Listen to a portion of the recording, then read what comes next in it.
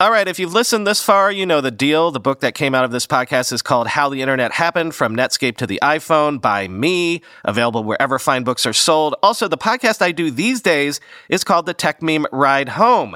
Search any podcast app for Ride Home, and you should find the Tech Meme Ride Home, which is all the day's tech news every weekday in just 15 minutes. If you like this show, you'll love that one.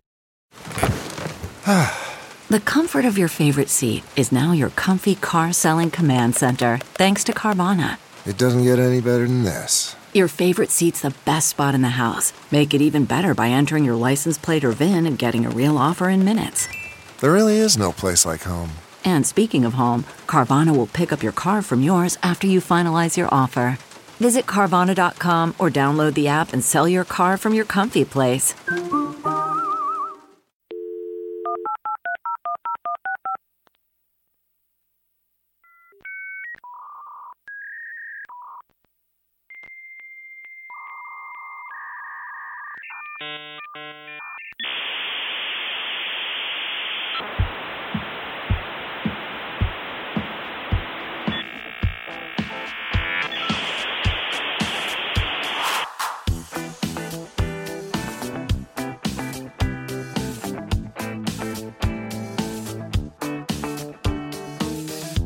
Welcome to the Internet History Podcast.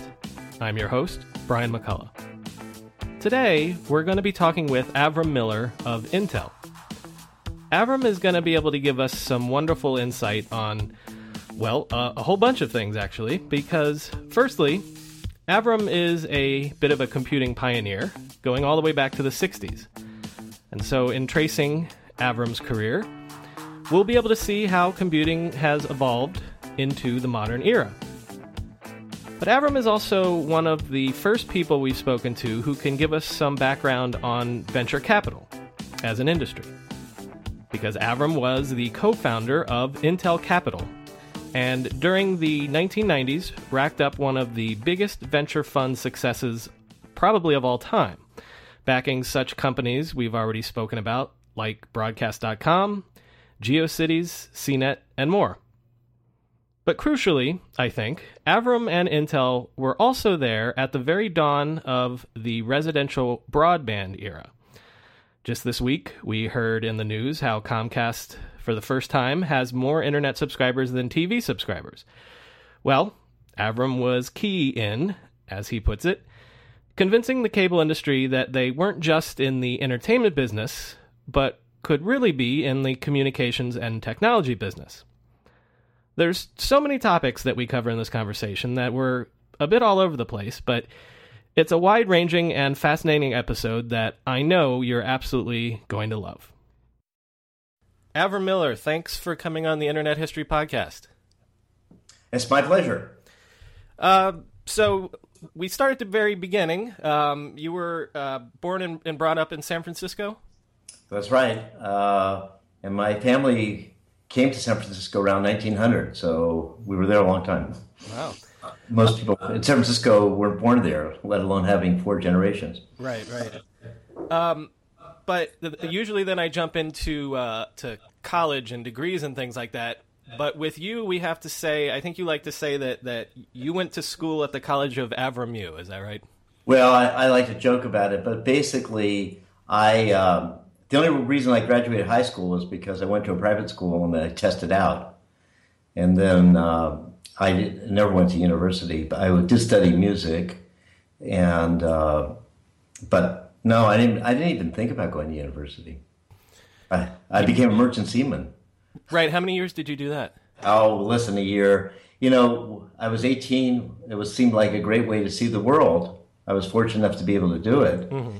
And there I was in 1963, I'm 70 years old now, 1963, visiting Japan, which was a developing country at the time, Hong Kong, where people were sleeping on mattresses, and the Philippines, where I got shot. So it was a good way to start. Well, from what I've been able to gather about your bio, you had eclectic interests. That I think you were thinking about being a poet, maybe a musician, maybe a rabbi, but you decided ultimately on being a scientist. Explain that evolution. No, I wouldn't say. I think about doing all those things now. They've just all those things are to some extent, play a role in my life. But the emphasis changed. I loved science from the time I was a child. I was really informed by a Saturday morning science program. I think it was 10 o'clock in the morning that I could hear. I first started hearing it on a crystal radio set I built. And it was my only access to information about science at the time. Later, I started going to the library. I mean, it was a different world. I wish I could be born into this world and have access to the internet, but I didn't have it, so it was much harder to learn things. So I was always interested in science, in physics, chemistry, and even biology. And so it wasn't that I decided to do anything.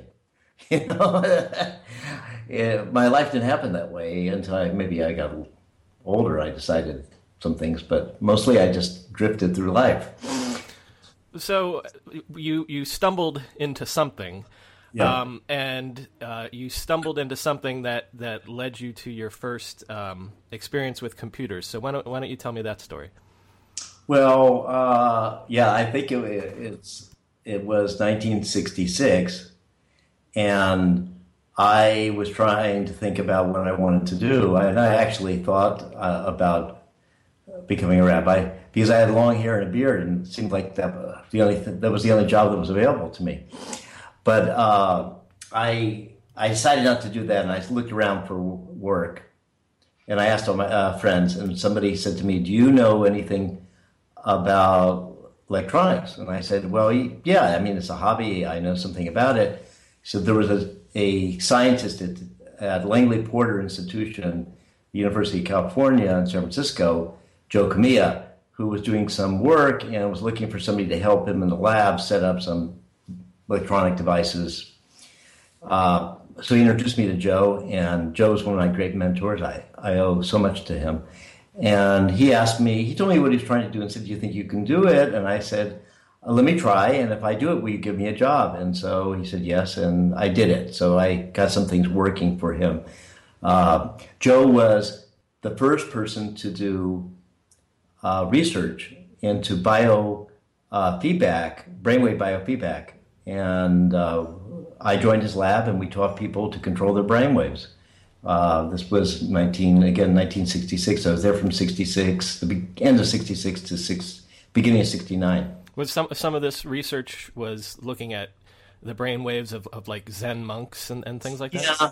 So Joe was interested in seeing if there was any difference in the brain waves of Zen monks who were meditating. And he supposed there would be, and there was. And then the question was, if you taught people with biofeedback to have the same kind of brainwave configuration, would they report similar subjective experience? And that was the task. And I would say the answer was yes.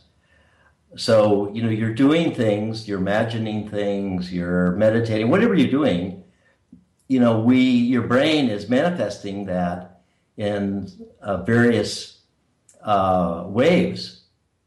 Our understanding of these waves, even now, is pretty primitive. Then it was very primitive. But we don't know what our brain waves are right now. You might have a sense of what your heart's doing if you put your hand on your heart. Mm-hmm. But you can't put your hand on your head and know what your brain's doing. So the only thing you have is maybe some subjective feeling about what's going on in your brain. So our objective was to get concrete feedback about what was going on in the brain by monitoring brain wave frequencies and then turning them into something. So I built equipment that would turn them into sound, so you could hear what your brain was doing. And then if there was a certain sound that, let's say, was related to alpha waves, which are the kinds of waves you would have more of if you were meditating, then you would start to think about, well, when do I hear that sound? What am I doing? What helps me make that happen? And you would learn to basically program yourself. So I'm a tremendous believer in biofeedback, and it's interesting to me today in these days because we have all these devices, wearable devices that are trying to give us feedback. And I don't think they do such a good job. But anyway, eventually we'll get this. And so if you can give people feedback, they can fix it. So like I was using for a while something called Lomo Back, which was a device that I put on my around my back and will give me feedback about my posture. Because most of the time we don't know. You know, we could see it if we looked at it, but we're not getting good feedback. Anyway, we take all our time up on this, but right. That was a great thing because, for me, it was a great thing because Joe Kamiya was my mentor. He was my teacher, and he taught me. He taught me so many things. He taught me the scientific method. He taught me signal processing and signal analysis. He taught me statistics. And it was wonderful. Well, and Langley Porter had a PDP-7 there, right? Yes. So the Langley Porter had a research group. We were all on the third floor, I think. You know, we had real patients there in Langley Porter that were being treated for psychiatric disorders, but we didn't have anything to do with them. We were on our floor, and there were a number of different scientists on that floor studying different things. Joe, as I mentioned, was studying biofeedback. And there was, for the whole group, a PDP-7, which was from Digital Equipment Corporation. It wasn't there when I first started. It came later. And that was the first time I didn't even know what a computer was. I mean, I had no idea. I didn't know I knew there were computers because, you know, every time we had elections, you know, they would talk about what the computer was predicting, you know. And I had seen, you know, computer rooms and movies by that time and so on, but I didn't really think much about computers. Most people didn't interact with them in any way. But we had this computer come in, and I knew about digital logic. By that time, I had learned how to build logic. I learned everything. I mean, I could build microvolt amplifiers.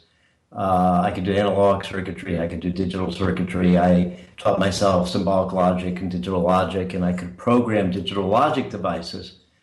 But I programmed it by connecting them. And I had like a patch panel. If you remember how, you know, operators and way back used to connect phone calls. They would plugging in plugs and things, yeah. Yeah, I had something like that. And my program was on those things, and I could change those things. And I could connect things up.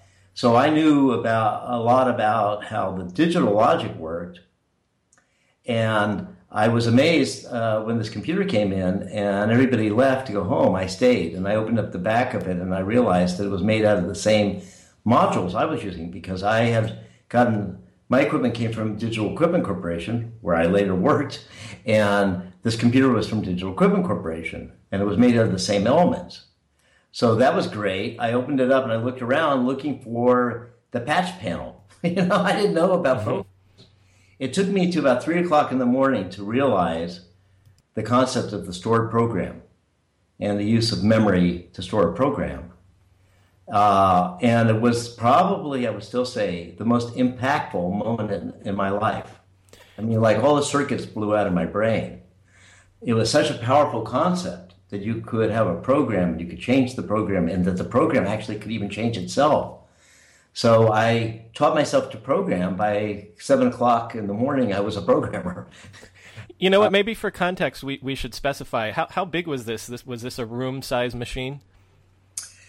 The PDP-7 was nothing like, you know, the 360 or whatever, you know, IBM machines, but it still had to be in a room that was air conditioned, and it had several what we called bays that were about 6 feet tall, and racks of stuff. We probably had about 5 or 6 of them. It was very primitive. It didn't have, when you turned it on, it had no memory at all. I would have to put in what was called the bootstrap loader, the rim loader. I would have to put it in by the switches. There were about, I think, 14 or 15 instructions, which I, learned to memorize, and I put them in. And all they knew how to do was to input another program, which came through the teletype. And so it was on paper tape. And then slowly, it would take about at least a half an hour to get the computer to come alive. And it had no disk. It had no place to store memory other than we had eventually we got a tape drive. But otherwise, all the programs were on punch tape. And we would have to program it, and then it would create a paper tape. I think most of the people that are listening to your podcast, I'm sure, are a lot younger than I am. They have no idea. They have zero idea. Well, yeah, punch card computing is still. I'm beyond that time as well. But Yeah. So okay, I actually not to give short shrift to things, but I want to get to your time at Digital. So just sort of briefly, so you spend the 60s at Langley Porter doing various types of research, and then walk me through the 70s. Okay, so by the end of around 69, I decided to leave California because I was Governor Reagan. Reagan became governor, and anyway, I decided it was time to get out of there. And I had an offer from a new institution that was being built in Rotterdam called the Thorax Center, which was focusing on cardiovascular and pulmonary medicine. The guy who was the founder of that institution, Paul Huguenots, was a Dutch man who had been living in Boston and had done a lot of work in MIT. And he got into his head that he really wanted to use computer technology as a fundamental ingredient in creating this center of excellence. And he had been given a lot of money by the Dutch government, who was interested in having something special happening in Rotterdam. Rotterdam still had damage from World War II. And so Paul was looking for somebody to share this vision. And through a number of different ways, he heard about me. I was still, when he first contacted me, I was still 23. But, I was arguably a world expert on real-time signal processing. Now, I could say that wasn't such a hard thing to do because there was hardly anybody who was doing it. But I was one of the people that was doing it, and he wanted to do real-time monitoring of patients. So people at Digital Equipment Corporation told him about me, others told him about me, and he was busy trying to recruit me. Long story short, I decided to go. It was a little difficult because I didn't want to. I liked doing neurophysiology, and now I was going to do cardiovascular medicine. But I was excited about basically the budget that we had for computers technology.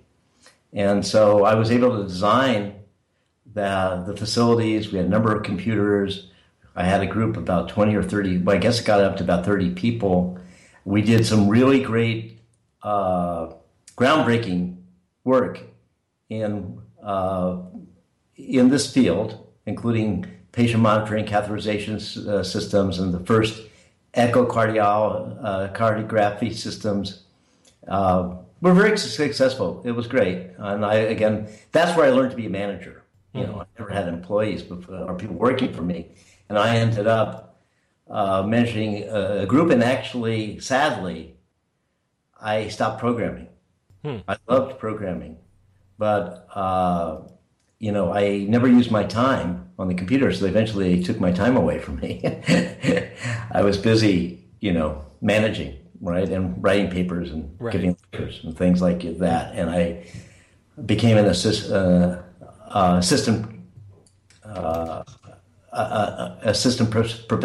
professor there, and then was just as I left, they made me the equivalent of an associate professor. Mm-hmm.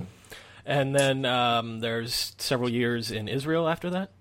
Right. So my wife, my former wife, and we had 2 children, 2 sons, decided that we wanted to leave Holland primarily because we wanted to raise our children as Jews, and that's just impossible in Holland. There were hardly any Jews left after the war. And I was always pretty Zionist, and so I decided we decided together to go to Israel, and that's where we went. And there I started up a division of an American company doing basically doing what I was doing, commercializing on what I was doing in Holland, making computer systems that we could sell that build on the learning that I had when I was in Holland. And I also was appointed adjunct associate professor at the School of Medicine in Tel Aviv. So basically, you spend the better part of a decade, maybe almost 15 years, always with computers. So you're seeing computer technology develop over this time period. Right, and I was consulting for computer companies. So I think it's an important thread in this because I was making changes. I made some changes to the PDP 7 IO, and which was a pure computer thing. I was doing some consulting work for Digital. I was doing some consulting work for HP.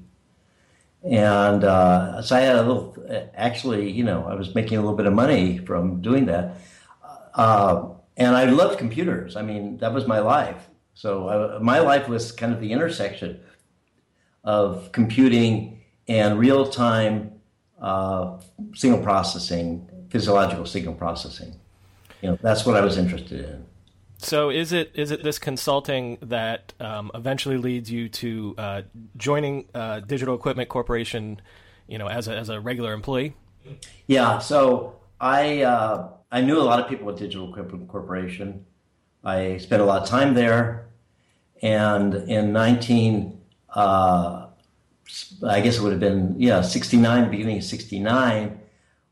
My wife and I decided that we no longer wanted to stay in Israel.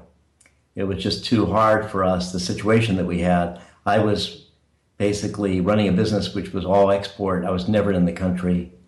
And there were a lot of reasons that we don't have to go into here, but we decided to leave. And then I had to make a decision about whether or not we'd go back to Europe and then I would focus on medicine or go to the United States and focus on computers. I decided I didn't want to stay in doing just both. I felt it was too narrow, too confining. And once I put that decision I gave myself that decision to take, it was clear I could never give up computers. I love them so much, I could give up anything but that. So then it was easy because I had such a strong relationship with the people at Digital, and I told them that I wanted to join, and they invited me over. I spent a week interviewing with different groups. And I decided, although I had some opportunities in some of the business units, because by this time I was running a business. I'd been running a business for 5 years. I decided to join Central Engineering because I was convinced that the only way to be taken seriously in that company was to prove that you were an engineer, that you were good technically. So I went to work in Central Engineering, and I ended up running the hardware development for the low end. They had Central Engineering had developed broken engineering into 4 quadrants: big computer, small computer, software, and hardware. So I was the small computer hardware quadrant. And that was small PDP-11s, QBus computers for those who would remember what that was. I had the terminals for a while.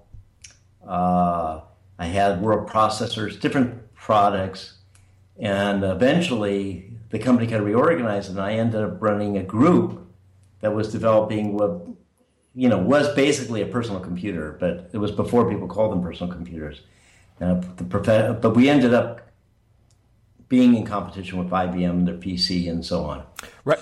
So this is the early 80s. So the IBM PC comes out and sort of proves to people that there can be a personal computer market. And so is the project that you're talking about the professional series? Yes. Is that the machines? Okay. Yeah. And we were trying to do something different. I mean, to be fair, I know everything about what happened both at Digital but also at IBM because I hired later the key developers of the IBM PC when I went to Franklin. So I knew I was friendly with the IBM people,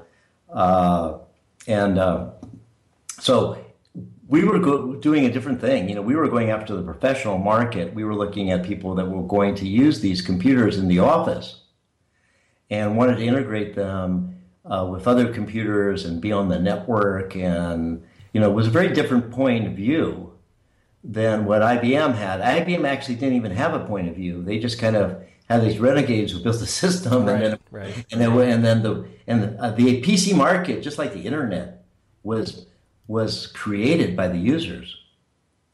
It wasn't created by any company. Well, and you mentioned focusing on networking, like it had Ethernet. Right. So I was, first of all, one of the things that I've always loved, and that will come out later, I guess, in our interview, is networking. My first network I developed in Holland when I was there. I had networked our computers.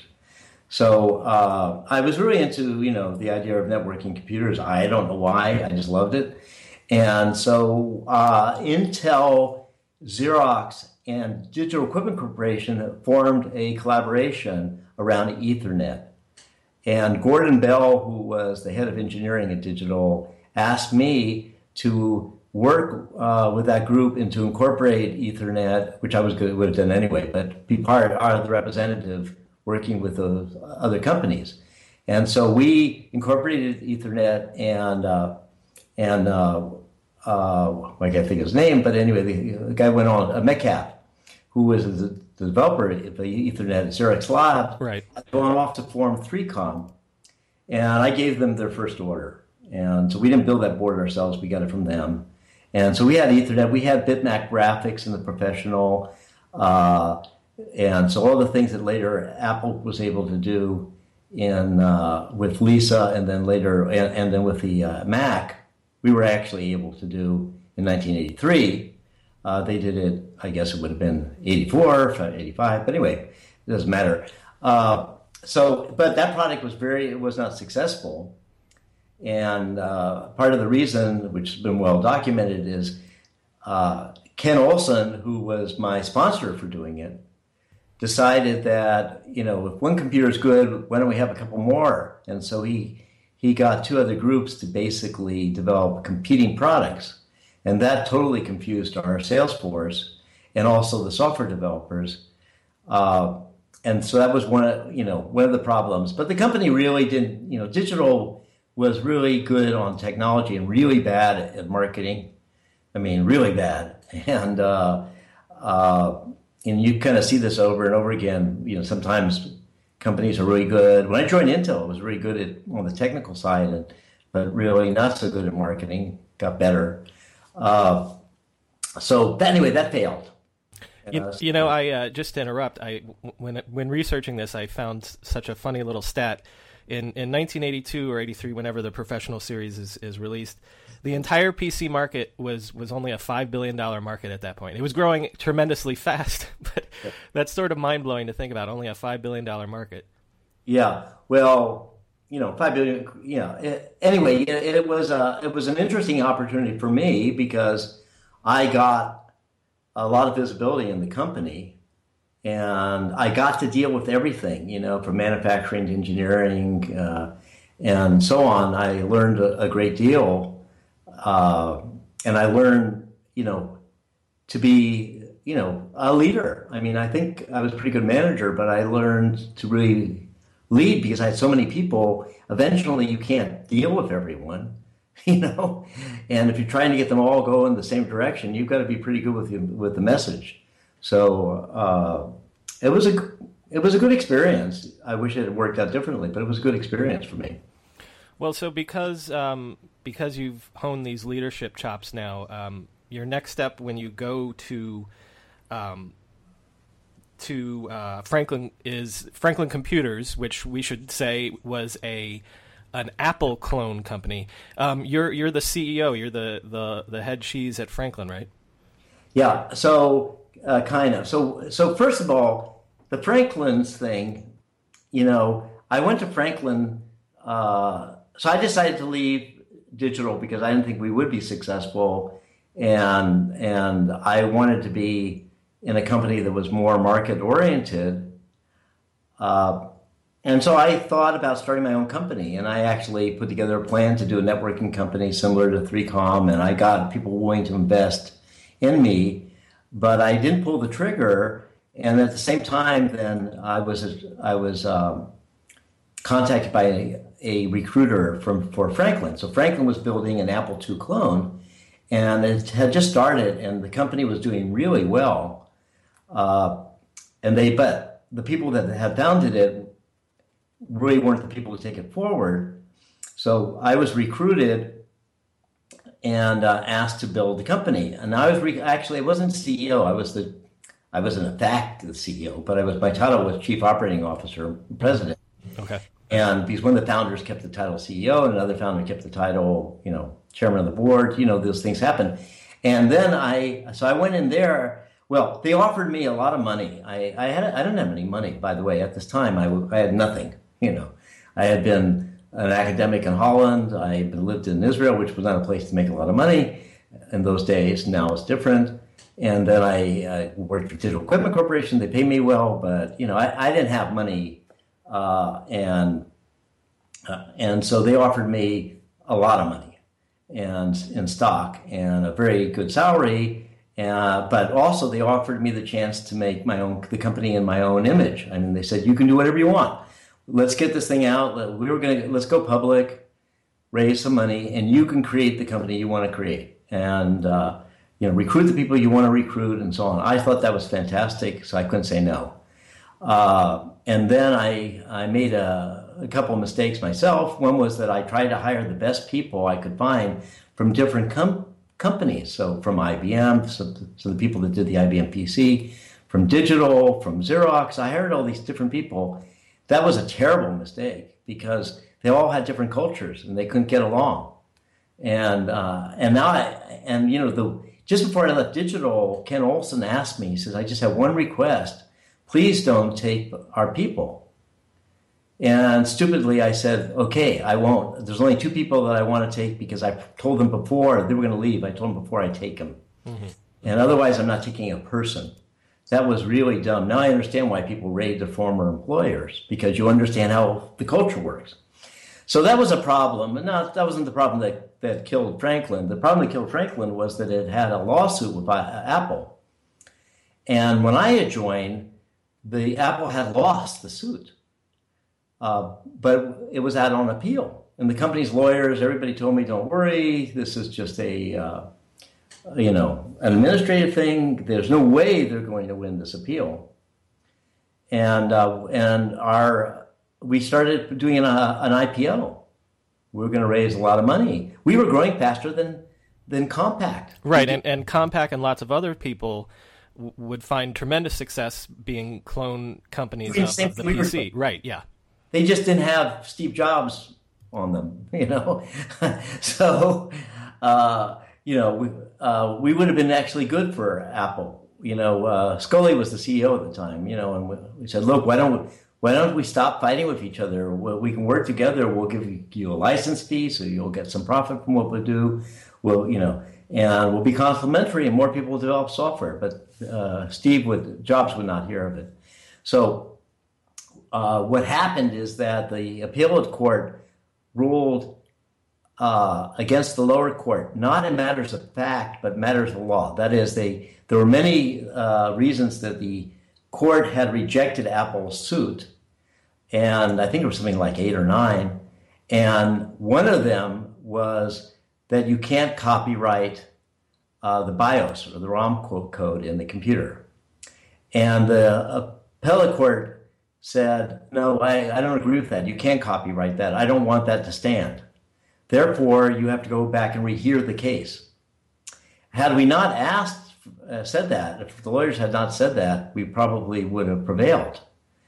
And so what happens is everybody thinks that we lost the case, that we lost to Apple. No, we just had to go back and rehear the case.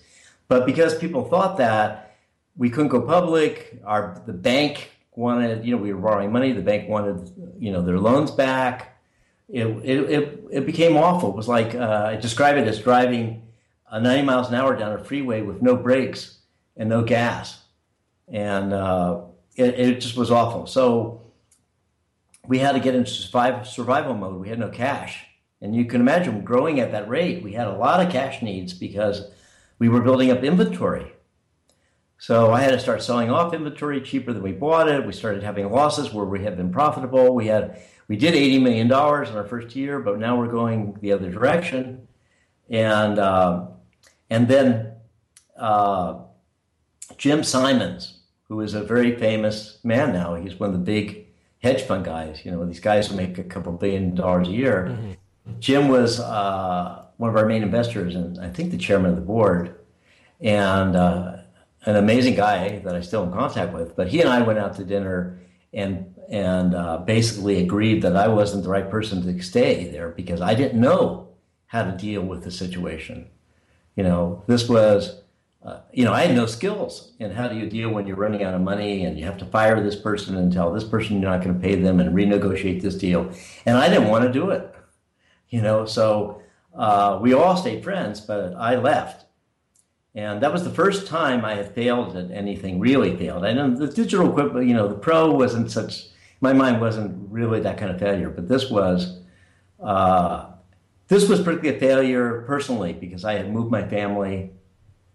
They were happy in Boston. I moved them to Philadelphia, and now I was probably going to have to move them again. It was really awful. So this is what brings us finally to Intel. I believe in 1984. How did you end up at Intel? Were you recruited? Yes, it was kind of weird. So there I am leaving Franklin. I have no job. I also have no money because I'd been given a lot of money, but it was all in stock in Franklin. It was now worthless. Fortunately, they paid the tax bill.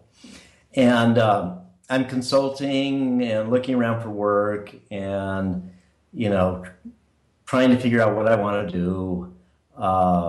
When I got contacted by someone at Intel, and saying that, would I be interested in talking with Intel? It wasn't a recruiter, it was an employee.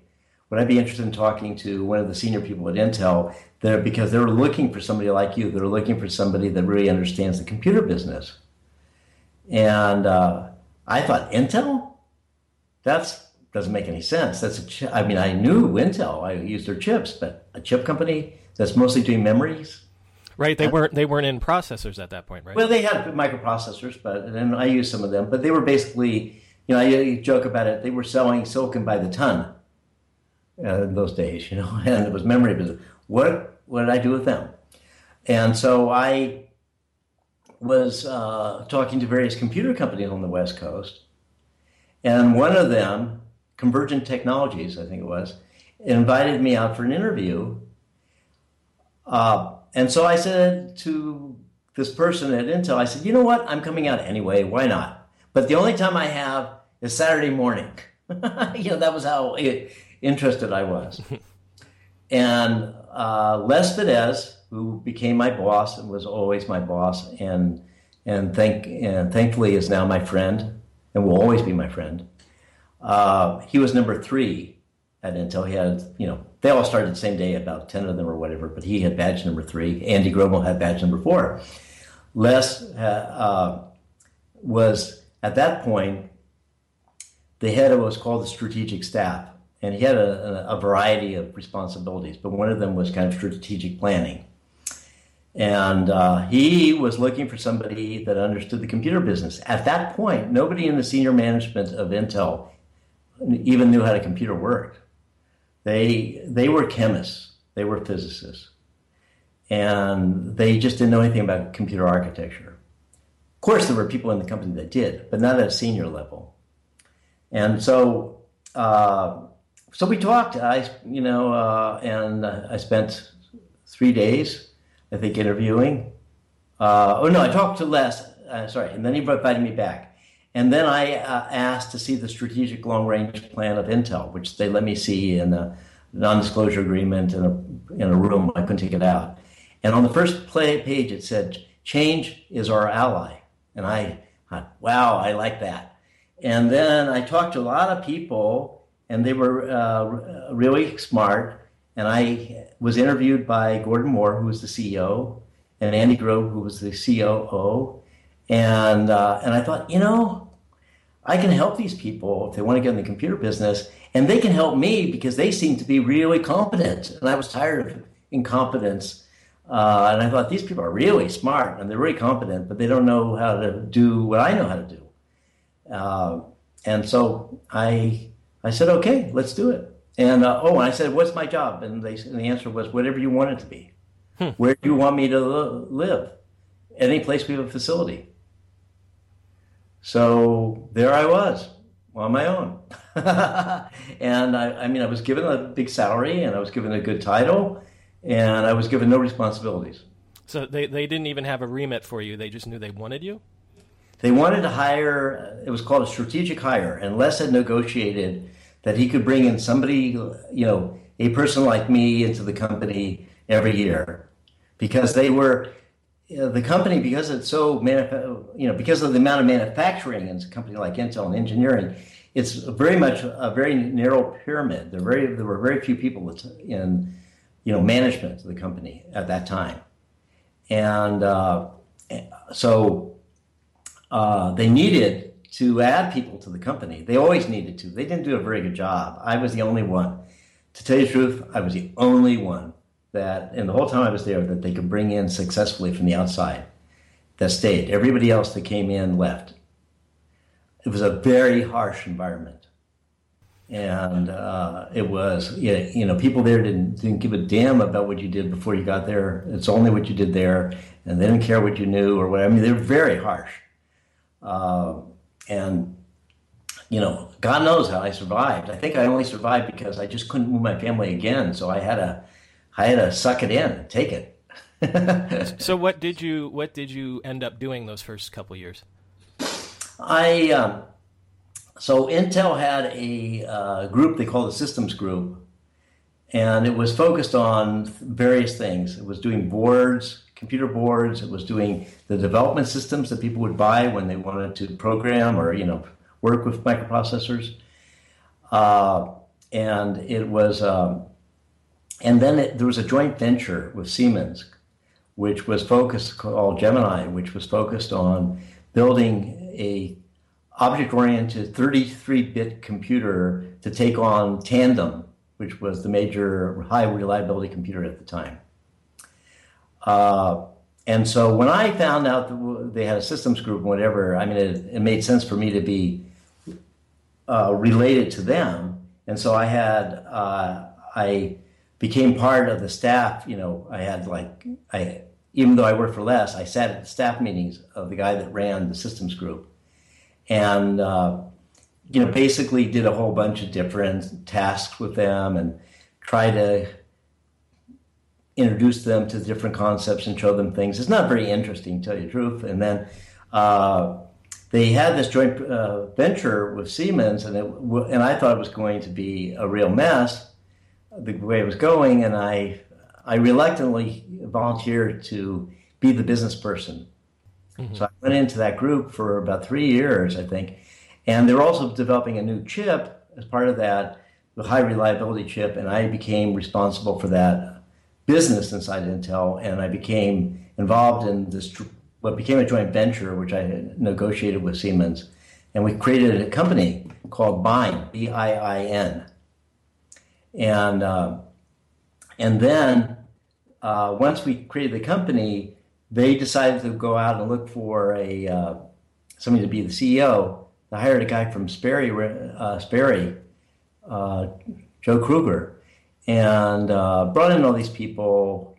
It was crazy. It was stupid because it was nothing to do with Intel, really. Intel was just basically providing the chips. Thankfully, I wasn't asked to be the CEO. I would have turned it down, but I wasn't asked. And I had done, I think, a pretty good job of managing the situation. I hadn't created the situation, but managing it. And I was told that I could, decide next what I would want to do. And I said, okay, I want to do mergers and acquisitions. I didn't say I want to do venture capital. I didn't really know much about it. I want to do mergers and acquisitions. I want to help grow the company that way. And I want to move to Santa Clara because I want to be close to where the action is. And so I was moved.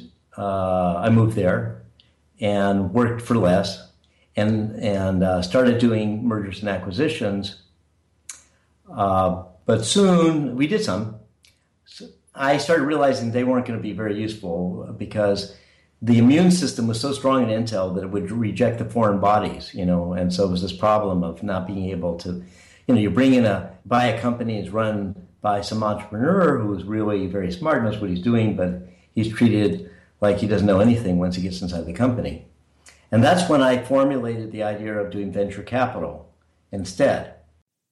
Okay, it's time to commit. 2024 is the year for prioritizing yourself. Begin your new smile journey with Byte, and you could start seeing results in just 2 to 3 weeks. Just order your at-home impression kit today for only $14.95 at Byte.com. Byte clear liners are doctor-directed and delivered to your door. Treatment costs thousands less than braces, plus they offer financing options, accept eligible insurance, and you could pay with your HSA, FSA. Get 80% off your impression kit when you use code WONDERY at Byte.com. That's BYTE.com. Start your confidence journey today with Byte. Delve into the shadows of the mind with Sleeping Dogs, a gripping murder mystery starring Academy Award winner Russell Crowe. Now available on digital. Crowe portrays an ex-homicide detective unraveling a brutal murder he can't recall. Uncovering secrets from his past, he learns a chilling truth. It's best to let sleeping dogs lie. Visit sleepingdogsmovie.com/Wondery to watch Sleeping Dogs, now on digital. That's sleepingdogsmovie.com/Wondery. So what you're saying is that Intel as a culture was not very good at absorbing other companies. So what you resolved to do instead is to do stage investments, like minority investments, instead of trying to absorb companies and do M&A and stuff like that. Right. So I was convinced that the company needed to expand its horizons. You heard me make a joke a little while ago that when I first joined, Intel was selling silicon by the ton because it was in the memory business. Right. And then I moved, and Les was very involved in that, moved into the processor business, and Intel took the decision to get out of the memory business, a very brave decision, and fired a bunch of people and were focused on the microprocessor, but just at the right moment because the PC started taking off. And I said, Intel got out of the strip mining business because it found a vein of gold. Now it's in the gold mining business. But it only had one business that was any good, and that was the PC business and the microprocessor. And I felt like every vein of gold, eventually you're going to extract it all. And when you do, right, you're just left in a big hole. And that's what happened to Intel, actually. Mm-hmm. So my mission was to get us out of that. And I, have said, I always say to people, I was not a venture capitalist. I've never identified with being a venture capitalist. I was an activist strategist. I wanted to have a strategy, and I wanted to be able to act on the strategy. And the only way I could act on the strategy at Intel was to act through other companies. And so by investing in these companies, we could learn things, but we could influence them, and we could expand the market. And it's a long story about Intel Capital, and I think it's been pretty well documented in the interview, my oral history at the Computer Museum. But because of the process we developed and how we went about doing it and why we became so successful, maybe arguably the most successful corporate venture fund, or maybe and one of the most successful venture funds ever. Well, let's go into this just a little bit, because again, it does come back to something you said earlier. A lot of what you wanted to invest in was networking, and also the consumer side of it, which I think I heard you say that Andy Grove told you that he didn't even think that there was a consumer side for Intel's business at all, right? Yeah. Well, what happened there was, truth be known, when I first got to Intel, when I thought about joining Intel, I wanted to see if I could get Intel into the consumer business. I was always fascinated by it. And one of my very close friends, Steve Mayer, was a co-founder of Atari. And I used to hang out at Atari and see how they developed their products and so on. And actually was offered a job to go to Atari a job that, to be the CTO of Atari. I didn't take it, thank God. So I had this little interest in consumer stuff. And then when I got there, I realized that wasn't going to happen because of things that Intel was doing at the time. But in 2000, I got a sabbatical. Intel had a sabbatical program every 7 years. After 7 years, you got a year. You got not a year off, but you got about 6 or 7 weeks. And if you combined it with your vacation time and whatever, you could get, a couple months, 2 or 3 months. And I took a sabbatical. And then I came back and I decided that I wanted to focus on the consumer market. And I told Andy Grove and Les that I wanted to do that. And Andy said, there is no consumer market. And for this, that's a waste of time. And I said, I really think there is. And, to Andy's credit, he said, look, if you want to waste your time on this, go ahead. But I don't want you to use anybody else. Don't take anybody's resources. Don't do anything. You can just waste your time. And then there was a meeting of about 200 senior executives soon after, and Andy was talking about a lot of things. He says, by the way, Avram wants to go after the consumer market. He is a waste of time, but I told him he could waste his time, but nobody else can waste their time. There's no market. So I decided that I think it was every Tuesday at 12 o'clock, I would eat lunch in a certain conference room. And I told people, I'm sitting in this conference room having lunch and I'm thinking about the consumer market. And pretty soon people would end up in that room. And pretty soon I had to get a bigger conference room, So, and it turned out to be important because we did launch the Pentium into the consumer market. And maybe because of that, people were thinking more about the consumer market than they would have. But I had no business unit. I had nothing I could do other than to start investing in companies. And I did start, I was investing in companies by that time. I did invest in networking companies, but more on the business side. And I was investing in a lot of different things. But that's when I started investing. The internet was just starting to take off. I was probably for a while, I was one of the few executives maybe the only one, who had access to the internet, because the only way to get on the internet in Intel was through the engineering site. And the engineers, I used to hang out with them, they made me an honorary engineer so I could get in on the engineering computer network and get out into the internet. And so I started playing around with Mosaic when it first came out and so on. So the whole thing, though, with the consumer market really changed a lot at Intel when Bill Gates called up Andy Grove and said, hey, Andy, we are interested in doing something in the consumer market, and we can't get anybody's attention at Intel. It seems like you guys are not interested in the consumer market. So I assume you wouldn't mind if we worked with AMD, which was Intel's arch competitor. Right. I assume you don't mind if we work with AMD on this. Now, Bill, of course, knew that Andy would mind. This was Bill's subtle way of getting Andy's attention. And Andy then said, what do you mean, Bill? Of course we're interested in the consumer market. One of our senior guys, a vice president, Avram Miller, is working full-time on the consumer market. And Bill knew who I was. Bill said, oh, I didn't know that. Avram, send him up. Let's have a meeting. And actually, I think Andy even came to this meeting. And so we had this meeting, and there was Andy and Bill and a number of other people. I think Steve Ballmer was there at the time. And there were a number of people on the Intel side. And my counterpart was there. Oh, God, this is what I'm always afraid of. Rob Glazer. Yeah, God, I always forget. I never forget people's names except when I'm in an interview or whatever. Yeah, Rob Glazer was there. And Rob was running a group to do consumer products, and there were a number of them. There was something like, would have been like an iPad unlike an iPod Touch or something, kind of. I forget what was the product that the Newton, more of the Newton style. Yeah, kind of like a Newton. Yeah. They wanted to do. There was a game console they wanted to do, and then, and most importantly to everybody, especially me, but also all of your listeners, there was a set-top box.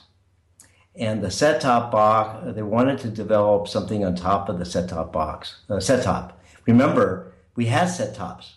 Now, if you try to put something on top of your flat screen display, it would fall off. There's no surface, but we had just a top. And Bill said, I'll never forget, Bill said, this is the most important real estate in the world, the top of this TV, and we've got to have something there. And so we decided we would explore these 3 projects, and I would lead the effort from Intel, and Rob would lead the effort for Microsoft. Can I interrupt for a second? Because listeners to the show will know that I've gone down this road before about how right when the internet takes off, or the web, I should say, in about 94, 95, a lot of the big players, like specifically Bill Gates, but others like at Time and we're all obsessed with this idea of that maybe the TV was the thing. In a way, I almost get a sense that they never felt like computers could be fully mainstream. But, for baby boomers, people born in the 50s or whatever, they always felt that, like, the TV was the sine qua non. Like, that's how they were going to truly penetrate mainstream users. Right, and there's a good reason for that, because you're talking about a period of time when game machines were going nuts. Nintendo and so on. So the game industry was really large, and even the content was very large. And so there was some evidence, but it was a very small demographic. But they had ideas about shopping and home shopping and all these different things, and and it was really driven by. Then Time Warner came along with their project, which I wish I could remember the name of, but it was they put out a big RFP, a request for proposals, for a computing system focused around the home and the TV, and a lot of companies then started making proposals for this, including General Instruments. Not General Instruments, but where Clark was. Oh God, why can't I think the name of it? It comes to me in a moment. But anyway, Bill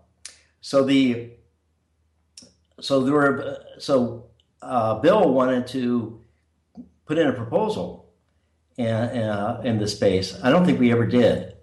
And but he got in his head that Silicon Graphics is the company I wanted to mention, okay? And the reason is also connected here is because Jim Clark was still at Silicon Graphics, the person went off and formed Netscape. Right. But we decided to work on this. I mean, basically, Andy said, do anything that Bill wants you to do. Just keep them away from AMD. So we started working on these projects, and we had little groups. I put together different groups inside Intel to work with different people inside of Microsoft. At some point, Rob Glazer decides to leave. He wasn't the most popular guy there, actually, and he goes to form Real Networks. And Craig Mundy, who was working for Nathan Marable in the research group, and I knew him as well, he was moved into being my main interface. So I worked with Craig and his people. And they introduced us to a company called General Instruments. Now, this is where it gets really funny, because General Instruments was run by the former Secretary of Defense, whose name I also forget. Donald Rumsfeld. Donald, what was his name? Rumsfeld. Yeah, shit. Okay, sorry. No problem. By the way, and also the Time Warner experiment was the full service network? Yeah, full service network, yes. Yeah. So Rumsfeld, was running that company.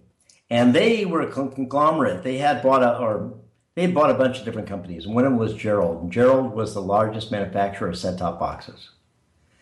So the chief technical officer of GI was a guy named his name is Matt Miller, not related to me, and Matt had also a research group, and so they were doing more of the advanced things, and we started to work with them about building the box. And the box we were building, inside Intel, the name was Pandora's box. But we started working on this box and building this box for the 386, and we had a whole group working on this box. And as we started working on it, a couple of important things happened. One was that I got a chance to really understand how the cable network worked. I didn't know anything about it. You just watch TV. I didn't know how it really worked. Mm-hmm. And I learned, being kind of the techie that I am, I got really into the nuts and bolts of how the network worked. It was really interesting to me. The second thing was that we learned about the plans for digital television, which, and at the same time, there was HDTV was going on, and we had not set up our standards, but GI had been developing chips for a digital implementation of HDTV, which would also allow for more capacity. And it was really being driven by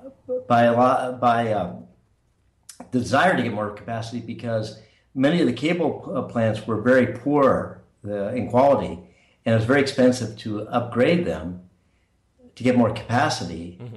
And John Malone, who then started talking about he was the guy who ran TCI, played major role. He was kind of the leader of the cable industry. John started talking about the 500 channel universe, because he realized that with digital compression, they could get a lot more channels. So that had to be part of our set top. So I'm learning about how these chips work. And the other thing I'm learning about, how the cable industry works. And finally, I'm learning that there's no way in the world we could build a box cheap enough. Mm. And that all the stuff that's going on in Time Warner and all the rest is just craziness. It doesn't make any sense in terms of business. And this is never going to happen. Okay.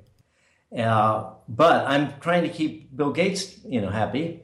And but one day, Matt Miller and I are talking by ourselves, and we both looked at each other and said, "This is never going to happen. This is impossible." And I said, nobody's going to pay for what you really need, because you really need a computer. And then either Matt figured it out or I figured it out. We can't remember which one of us said, "Well, wait a second. Why don't we just use the computers that people are already buying?"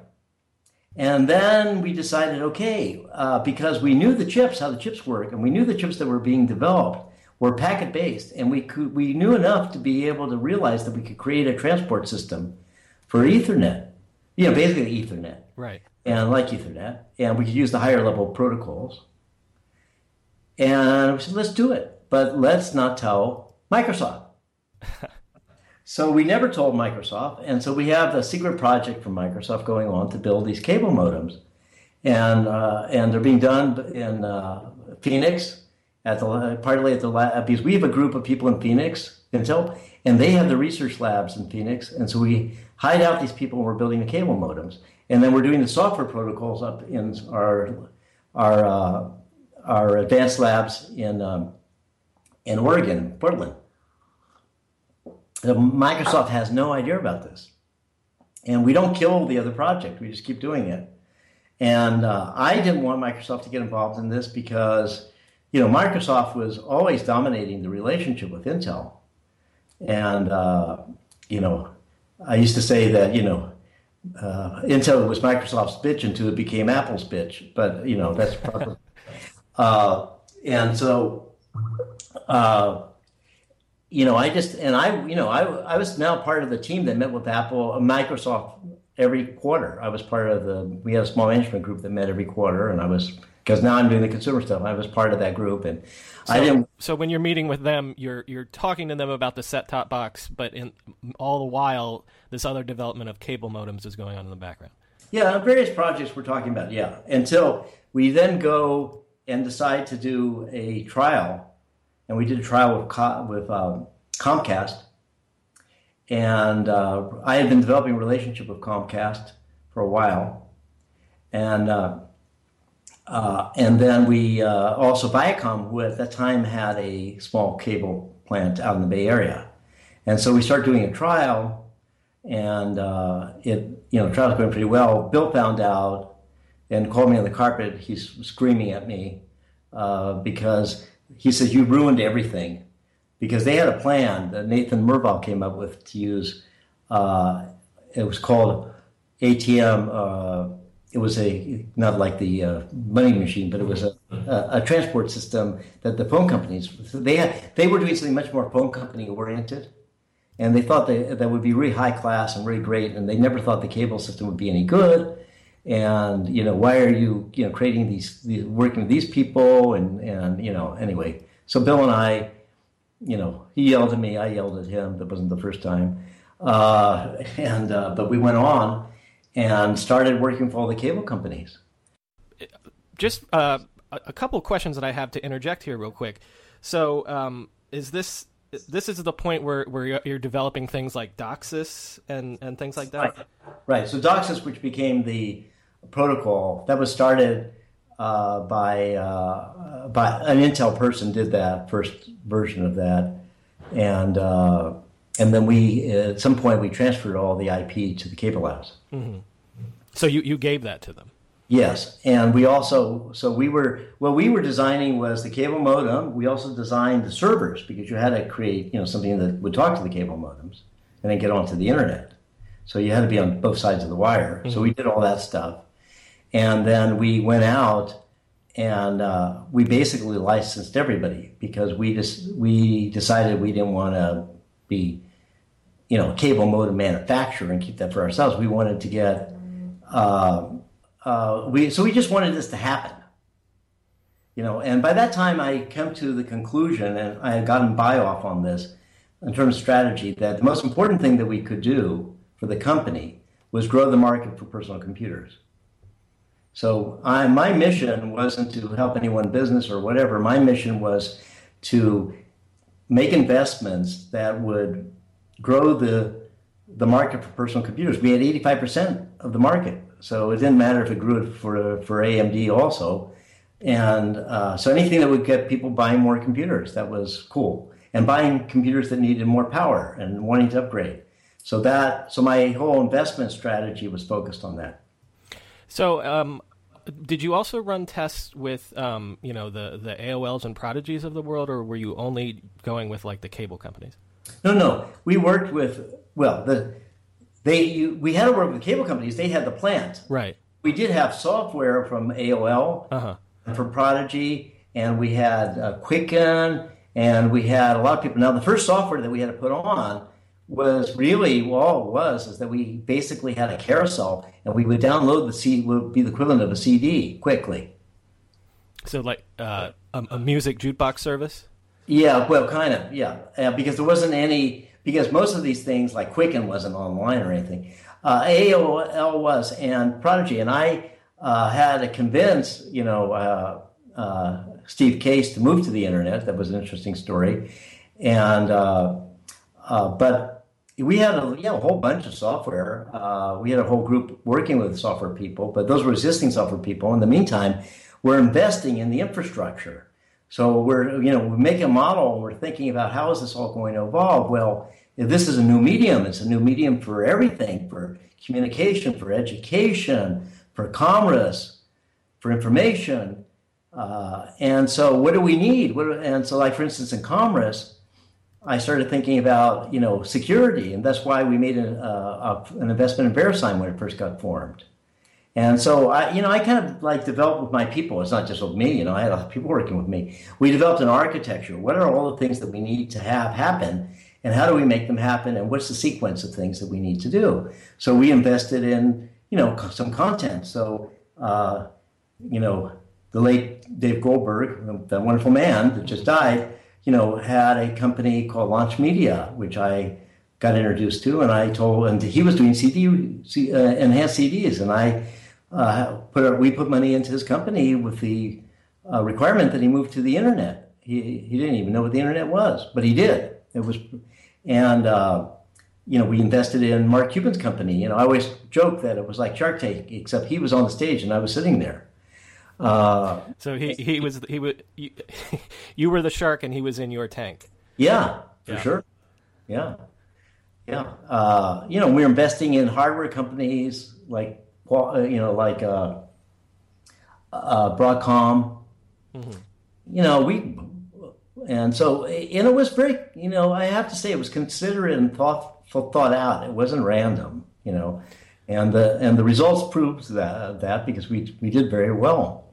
Well, let me take some of these piece by piece. So an obvious content investment would have been the investment in CNET, right? Yeah. And so CNET would be literally one of the earliest content plays that eventually is one of the earliest plays to move towards advertising as a business model. Right. Right. Advertising was just starting to happen, and one of the quotes that I am most proud of is, I think I said this at the National Association of Broadcasters, that advertising was the killer app of the internet. And so advertising started happening, and we saw that and we supported that. And so then I guess, you would look at something like broadcast.com, and the obvious play there is moving radio and especially video content onto the web. So again, that's a content play. Yeah, well, there were lots of content plays. And I think it was 95 or 96, I can't remember now. We set up kind of like a lab or whatever you want to call it, a facility at Creative Artists Agency in Los Angeles. I had people working in Los Angeles, working with content developers. So we were investing in, working with existing content companies. We were investing in new content companies, but I wouldn't say that, I wouldn't put too much emphasis on that because, it was really important to get the infrastructure in place, or none of this would work. Right. I'm pointing these out because I'm looking at, from your point of view, like you said, you want to spread around and create all sorts of different channels that the consumer will eventually evolve into. I mean, I'm even thinking of things like GeoCities, which you guys also invest in. That's what we would call now social networking. Now that we live in a Netflix world, that's sort of what, broadcast.com was hinting at. So I'm trying to see from your point of view, like where you're spreading your bets around here. Yeah, well, we're entertainer that was also downloaded movies and so on. But, I can't give you the proportion without really thinking about it, I could, but because I don't want to just guess. But so that's the stuff that was visible. But we're out there investing in all kinds of infrastructure. We started also. We didn't want to rely just on cable, so we had developed ADSL, the DSL technology the phone companies use. We also did that in our labs, and then we did a number of agreements with phone companies, and then we invested in things like. We invested in some independent DSL companies to provide broadband access to people. We even started doing wireless internet stuff. We were everything. I mean, it wasn't anything that we weren't trying to do. We were trying to do everything, and fortunately, we had the resources that we could do it. One more that I want to ask you about. Before we tie up how successful Intel Ventures was, did you guys actually invest in At Home, or did you just seed the idea for At Home? I'm curious about At Home because just for historical purposes, that's sort of a nebulous company that you kind of feel like, why didn't that work? Well, I can tell you why it didn't work. So At Home is an interesting story. So I'm going around all over the world actually talking to cable companies. And getting them, to think of themselves as not being in the TV business, but being in the communications business, and eventually they'll just be in the internet business, right? So I'm introducing a lot of, new things and concepts to them, but also, I understand how they're organized because a lot of them just grew by acquiring small cable companies, and they're not very good technically. And the idea of them managing this, really concerned me. So I got in my head that the best thing to do would be to create a company that the cable companies could own that would be staffed by technical people, internet people, and it would provide the service, and it would install the right equipment in the cable plant, and it would take care of everything, and the cable companies would get paid by it and would also get benefit of ownership. So that was the concept that I had. And I proposed to doing that, and I proposed that it would be done as a venture in which Intel would be a major investor and also General Instruments would be a major investor. That turned out to be a mistake, the General Instrument part of it, because they didn't want to do more business with General Instrument, but they really wouldn't tell me that. And I was too naive or stupid to understand that was the case. Also, they weren't that focused on doing that at the moment because they really wanted to get into the phone business, and they didn't understand using Ethernet or using the IP for telephony. They wanted to build, another way to do it. So I didn't get very far with them. I got kind of frustrated, and one day I was actually at a cable meeting. So by now, I think it's probably, I don't know, maybe it's 94 or 93. We're at the Western Cable Show. And, we're demoing all this stuff and it's working, and cable companies are doing more trials, and our people are announcing cable modems. And I see John Doerr and Vinod Khosla of KP, who, both of who I knew very well, having breakfast, and I joined them and I said, hey, you guys are down here, you're interested in this? And they said, yeah. I said, let me tell you about an idea that I have because I can't get it done. Maybe you can get it done. So that was the concept of At Home. So then they got it done. And they got it done because they were smarter and shrewder than I was. They went to John Malone and they said, listen, John, why don't we put this together and you'll be an earlier investor in it. And then you convince the other guys to get in, but they'll come in at a higher amount. They appealed to John Malone's greed. And so they got it going. So once they first got it going, I said to them, well, of course you're going to let us invest. And they said, you're kidding. We're not going to let you invest. And, KP did that many times to me. And I have a little bit of some negative feelings about that. But anyway, they said, you can invest in the next round. So the next time they had a round, we invested in it. But, we should have owned a big piece of it. And but then why did it go bad? It went bad for the same reasons it got off the ground. There was all this, competition and greed amongst the cable operators, and the board was just really dysfunctional. And then Will Hurst was the president, the original president, who was a partner at KP, but he wasn't really the right guy for long term, and he knew that. And then they hired somebody from Silicon Graphics that I think, wasn't the appropriate person. Let me just say that. Should I say the name or not say the name? You can say it. Tom Jermolak? Yeah, and Tom, I don't think was the right person. Mm-hmm. I won't go into all the reasons why, so the whole thing kind of just became a total mess. And in the meantime, the cable companies were figuring out this is going to be a great business. Why do we need something in between? We'll do it ourselves. Led by Comcast and Brian Roberts, who's a magnificent man, and I have the greatest respect for him and Comcast, and I'm glad that they are now the dominant force. Also, at the same time, Time Warner had its own group, and they were pretty smart technically. So Time Warner was, cable was part of Time Warner, but Time Warner had, some people that knew what they were doing, and they built Roadrunner. And so so that was like a competitor for a long time. Time Warner was competing. Time Warner and some cable companies were competing with the other, but it really was in competition because you could only get one cable company wherever you lived. So let me just again, I'm going to do a little summing up just so that for the context for people listening. Yeah. So on a technical level, as the cable industry in the early 90s wants to move towards digital, wants to move towards this 500 channel universe, it just so happens kind of accidentally that they've got a broadband pipe that they're feeding into everyone's house. And you discover accidentally that the software and stuff that is going to make this happen is packet-based. Is that correct? Well, it's a little bit less accidental. So they were developing digital technology, but they never deployed it. We deployed it before they did for television.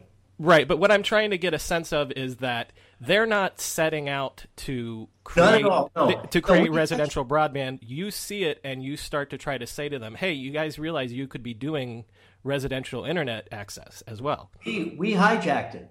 You know, the whole history of the computer industry is hijacking things, right? Mm-hmm. You know, the modems were on phone lines, but the phone lines were developed for that. The CD was not developed for the computer industry. Mm-hmm. It was developed for music. Right. The monitors were not developed for the computer industry to begin with. They were developed, for TV. So the history of the computer industry is we've been really good at hijacking things, and I was pretty good at doing it. And the thing that was also important is we couldn't be displaced because no matter how much they wanted it to be on top of the TV, it couldn't be because there weren't enough pixels on those screens. And there were many reasons why it became obvious. And so we started having a theme inside of Intel. We would talk when Andy and I would, Andy would give a lot of interviews and speeches, and I would too. And we would talk about the PC is the thing. That was, the PC is it, actually. That was we had a marketing strategy. It was called the PC is it. And anything that becomes close to a PC will be sucked into the PC. Word processing will be sucked in, calculators will be sucked in, but even entertainment will be sucked in. Everything will be sucked into the black hole that was the PC, the connected PC. And we're pretty articulate about this, going around explaining this to everybody. And one of the reasons that was important because we were trying to direct investment on this.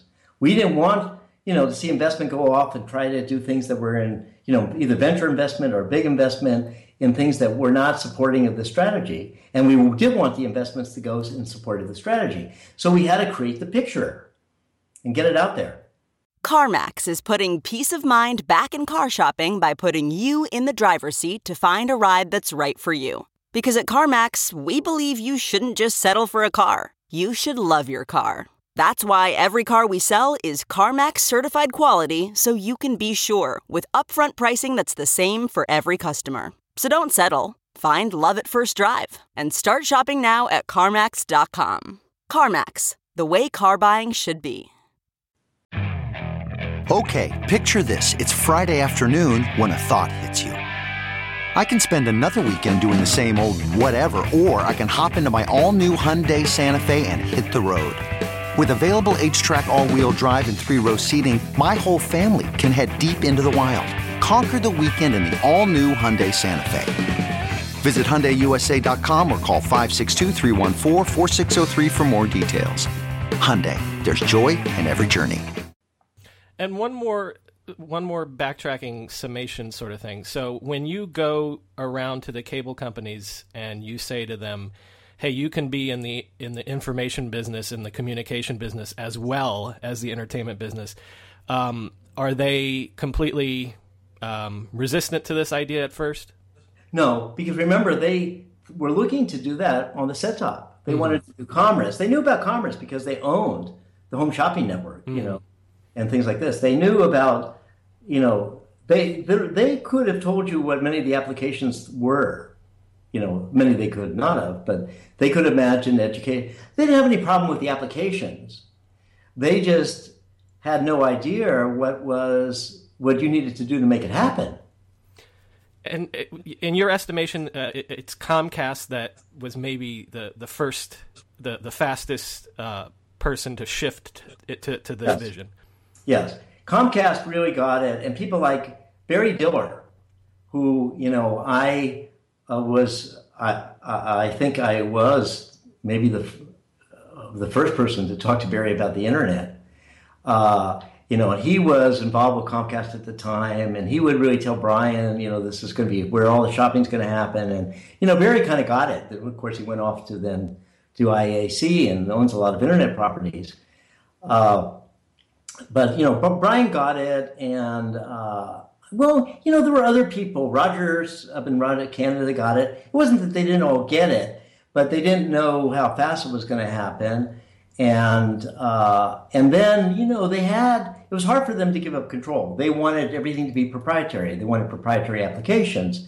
They wanted proprietary modems. They didn't like the idea of somebody putting something on their network that they didn't own or rent. I had a big fights with John Malone about that. And, the idea that you could buy a modem in a retail store, no way. We need to have our service guy put it in and whatever, And so, you had to demonstrate this stuff was working, and some people were more aggressive than others, and sometimes it was international, Korea, Paris, Australia, we were all over the world doing this. Yeah, I guess I don't know how to formulate a question around this, so I'll just say it's just fascinating to me that we can almost see that in the end, the cable, it's gonna just be your internet service provider. You're gonna get your TV through their internet connection, and so it's just you should be in the Cable Industry Hall of Fame as the one guy on Mount Rushmore because you're the first guy that says to them, "You're not in the entertainment business; you're in the information business." They do have they do more oral histories and so on. I really should, do one with them because I have a lot of documents. That I've kept, that, document the history of this. It really, hey, one second, I'll just tell you one thing. I think I have my desk, yeah. So, I'm holding a pamphlet or, whatever it is, a brochure. It's called The Vision of the Future, A Vision of the Future, 1993, Convergence Conference in Bermuda. It's a cable industry conference, and all the people are there, and I'm speaking there, and this is where I'm talking to all of them and explaining this future. Other people are there. Craig Munday's there. He's talking about the full service network. Craig Munday is. I'm talking about the cable modems. 1993. Anyway, there we are. Are you there? I'm sorry, I had you on mute. Let's wrap up a little on Intel Ventures, because also we should stipulate that Intel Ventures, as you said earlier, was perhaps one of the most successful, even though you didn't want to call yourself a venture capitalist, was one of the most successful venture funds of all time. By about 2000, I think you guys maybe had around 10 billion in value and had already liquidated 3 or 4 billion by the time, around the time the bubble popped. So Intel did insanely well just with this venture arm. Yes, we did really well. There were some times we were very significant contributors to the profit of the company. I think that after I left in 99, April 99, I do know from very reliable source that the value of the portfolio was, before the bubble broke, was 10 billion. And I do believe we sold 3 billion on the way. And I think we started with only 50 million. But I think maybe there was some money added at some point. I can't remember. I don't, unfortunately, I'm very honorable. I didn't take any of that stuff with me. I wish I did now. Because it's important for the history, but I just left all my files and I don't have any of them. It's just what I guess. So, so we were very successful, and why? There are a lot of reasons why, and one, we knew a lot. I mean, we knew what was going on. So that's, an unfair advantage that venture funds don't have. But we were also, I think that Les and I, because we were really partners, we developed a really good process, and we really trained our people well, and we had scale, and we knew how to manage. And then I think we had a really good strategy. and I wasn't doing all the investments because I wanted to focus. Most of the investments, I guess, were done by me, but I wanted to focus more on this consumer space. So there were other things that we were doing. But whenever we did something, we really thought out the strategy. We had much more of a strategic approach than a venture capital firm would have. They're in the hits business, and they're just invested. When they think there's going to be hits. We weren't in the hits business. We were looking at a much longer period of time for our context. But we could also help companies incredibly. We had so much airtime. I could easily mention a company to a reporter of the New York Times or Wall Street Journal or CNN or whatever, and it would be covered. If you still have the time, could we... I have notes that I've been taking as we've been talking, so if you have time, could I circle back and hit a couple things that you mentioned? Yeah, I have to get off at 9:45. Okay. Could you talk a little bit more about the Intel-Microsoft relationship? I've seen you say elsewhere that you sort of felt like maybe Intel was just following Bill Gates around because they thought he knew what he was doing. Yeah, so I think that's true. I mean, I think that this was not a relationship of equals. It also had, by nature, a lot of conflict because Intel's business really depended on people buying new processors.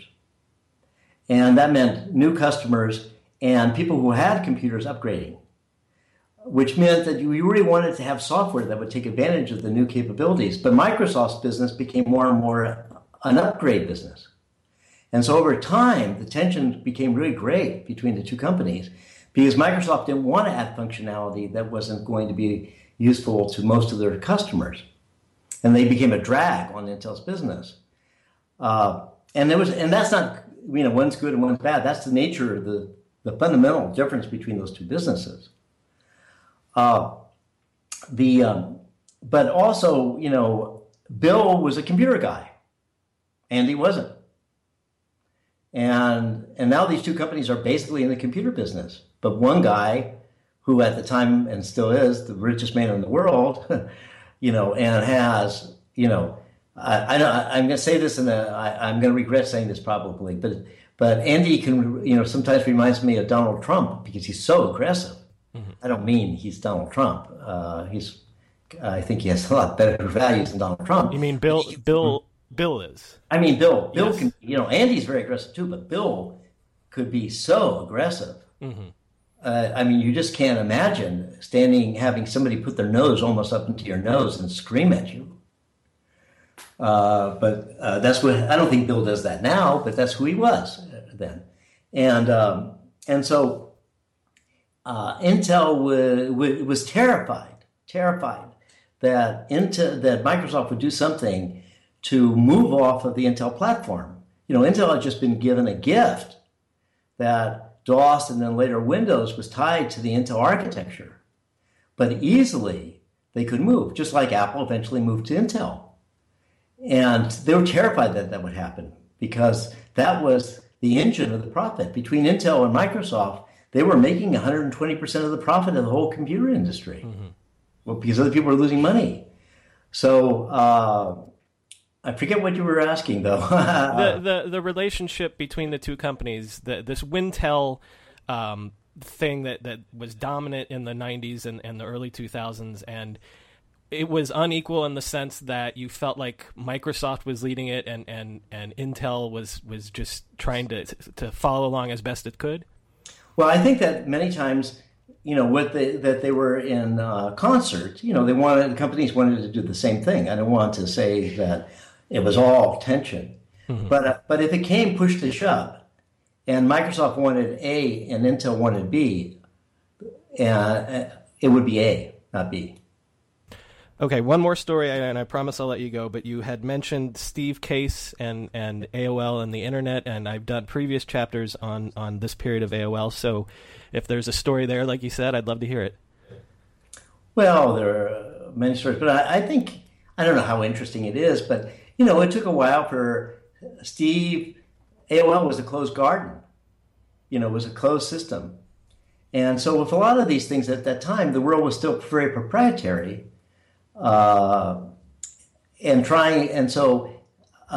First, Steve had to open up the system so you could send email back and forth between different systems. And that was a hard thing, but he did. And then the idea of actually basing it on the internet, I think, took a while. I can't remember. I mean, I remember lots of meetings and discussions and so on, but I can't really, to be honest, I can't say, he fought it or didn't. I think maybe he was right. He took his time. He did a pretty good job. Same thing was true with Prodigy. And, because they were already in business, I think Prodigy moved more rapidly because Prodigy wasn't. They were first, yeah. They were the first ones to open up to the internet. Also, AOL had owned a bunch of, it owned a lot of modems, the receiving modems and things like this. It had a big investment. Mm-hmm. So I've always admired Steve Case. Yeah, but when I first met him, I think there were only 18 people in the company. So I want the listeners to know that Avram has an excellent blog called 2/3 Done, if you Google that. A lot of what I've been asking him about are things that he's already discussed on that blog. If you want to hear more about any of these aspects, definitely go there. And just real quick, Avram, tell us what you're up to today. Well, first of all, I'm enjoying my life. I'm 70 years old. I still love technology. I'm helping a few early stage companies, probably doing more than I should in that. I have been playing piano most of my life, jazz piano, and I'm spending a lot more time doing that now. I've been taking lessons for years and years, so it's nothing new. And I'm doing some writing, and we travel. We live in Sonoma, and we live in Tel Aviv. And life is good. Well, Avram Miller, thank you for coming on the Internet History Podcast and remembering all that for us. Yeah, I wish I could remember names better, but so if anybody forgot anybody or mispronounced their name, please forgive me. And thank you for your effort. I really appreciate the effort you're making for all of us. If this is the first time you're listening to this podcast, please subscribe to us on your podcast app of choice. There's plenty more great internet history where that came from. And if you're a longtime listener, then you know what to do to help us out. Rate and review us on iTunes. Because iTunes gives credit to reviews and ratings, and the more great reviews we get, the more people will discover us. As always, there's more info on our website, www.internethistorypodcast.com. The show's Twitter handle is @NetHistoryPod, and my personal Twitter is @BrianMCC. Thanks for listening.